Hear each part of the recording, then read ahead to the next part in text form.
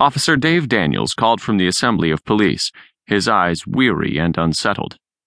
"Hey, Burns." Rick stopped walking and looked over his shoulder. "Yeah?" "It's not pretty." The detective observed the dread in Dave's expression and asked, "On a scale from 1 to 10, what have we got?" 12, maybe 13. Rick looked up the stairway and imagined the grisly scene.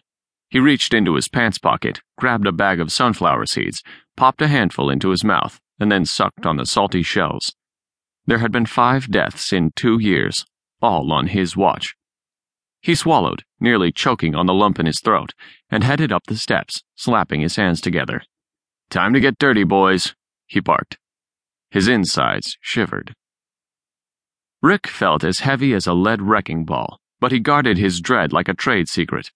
Throughout his career, he had learned what to say and how to act to keep his fearless image intact. His tough guy persona, however, had begun to wear thin, internally breaking down with each successive homicide. He took a deep breath and his heart raced in anticipation of the unknown. As he walked up the stairs, he marveled at the beauty and extravagance of the large home. Each hardwood step curved at precisely the right arc, painstakingly shaped to fit between honed spindles. A large crystal chandelier hung from the ceiling and twisted gently with the air current, leaving a trail of sparkling diamonds that glittered on the mahogany walls. He could only dream of living in such extravagance. His hand slid up the wooden railing and his shoes shuffled up each curved step. He listened to the walls, to their sorrowful tales, reflecting upon the cold beauty of everything perfectly in place. Rick popped more sunflower seeds into his mouth. Chewing calmed his nerves. Catching the details saved his ass. Seeds, gum, pens, and fingernails were all fair game. He chewed on anything to keep his fears at bay, fears that had haunted him from his youth, dreams unexplained, lingering, warring among his many troubles. As he continued up the stairway, the sound of busy footsteps echoed from down the hall to the right, and a putrid stench rose into his nostrils, eliciting his gag reflex. By the strength of the odor, he figured it was a 2- or 3-day-old corpse. He grabbed a handkerchief from his coat pocket and covered his mouth. Sergeant Pete Gaines lurched out of the room, gasping for air.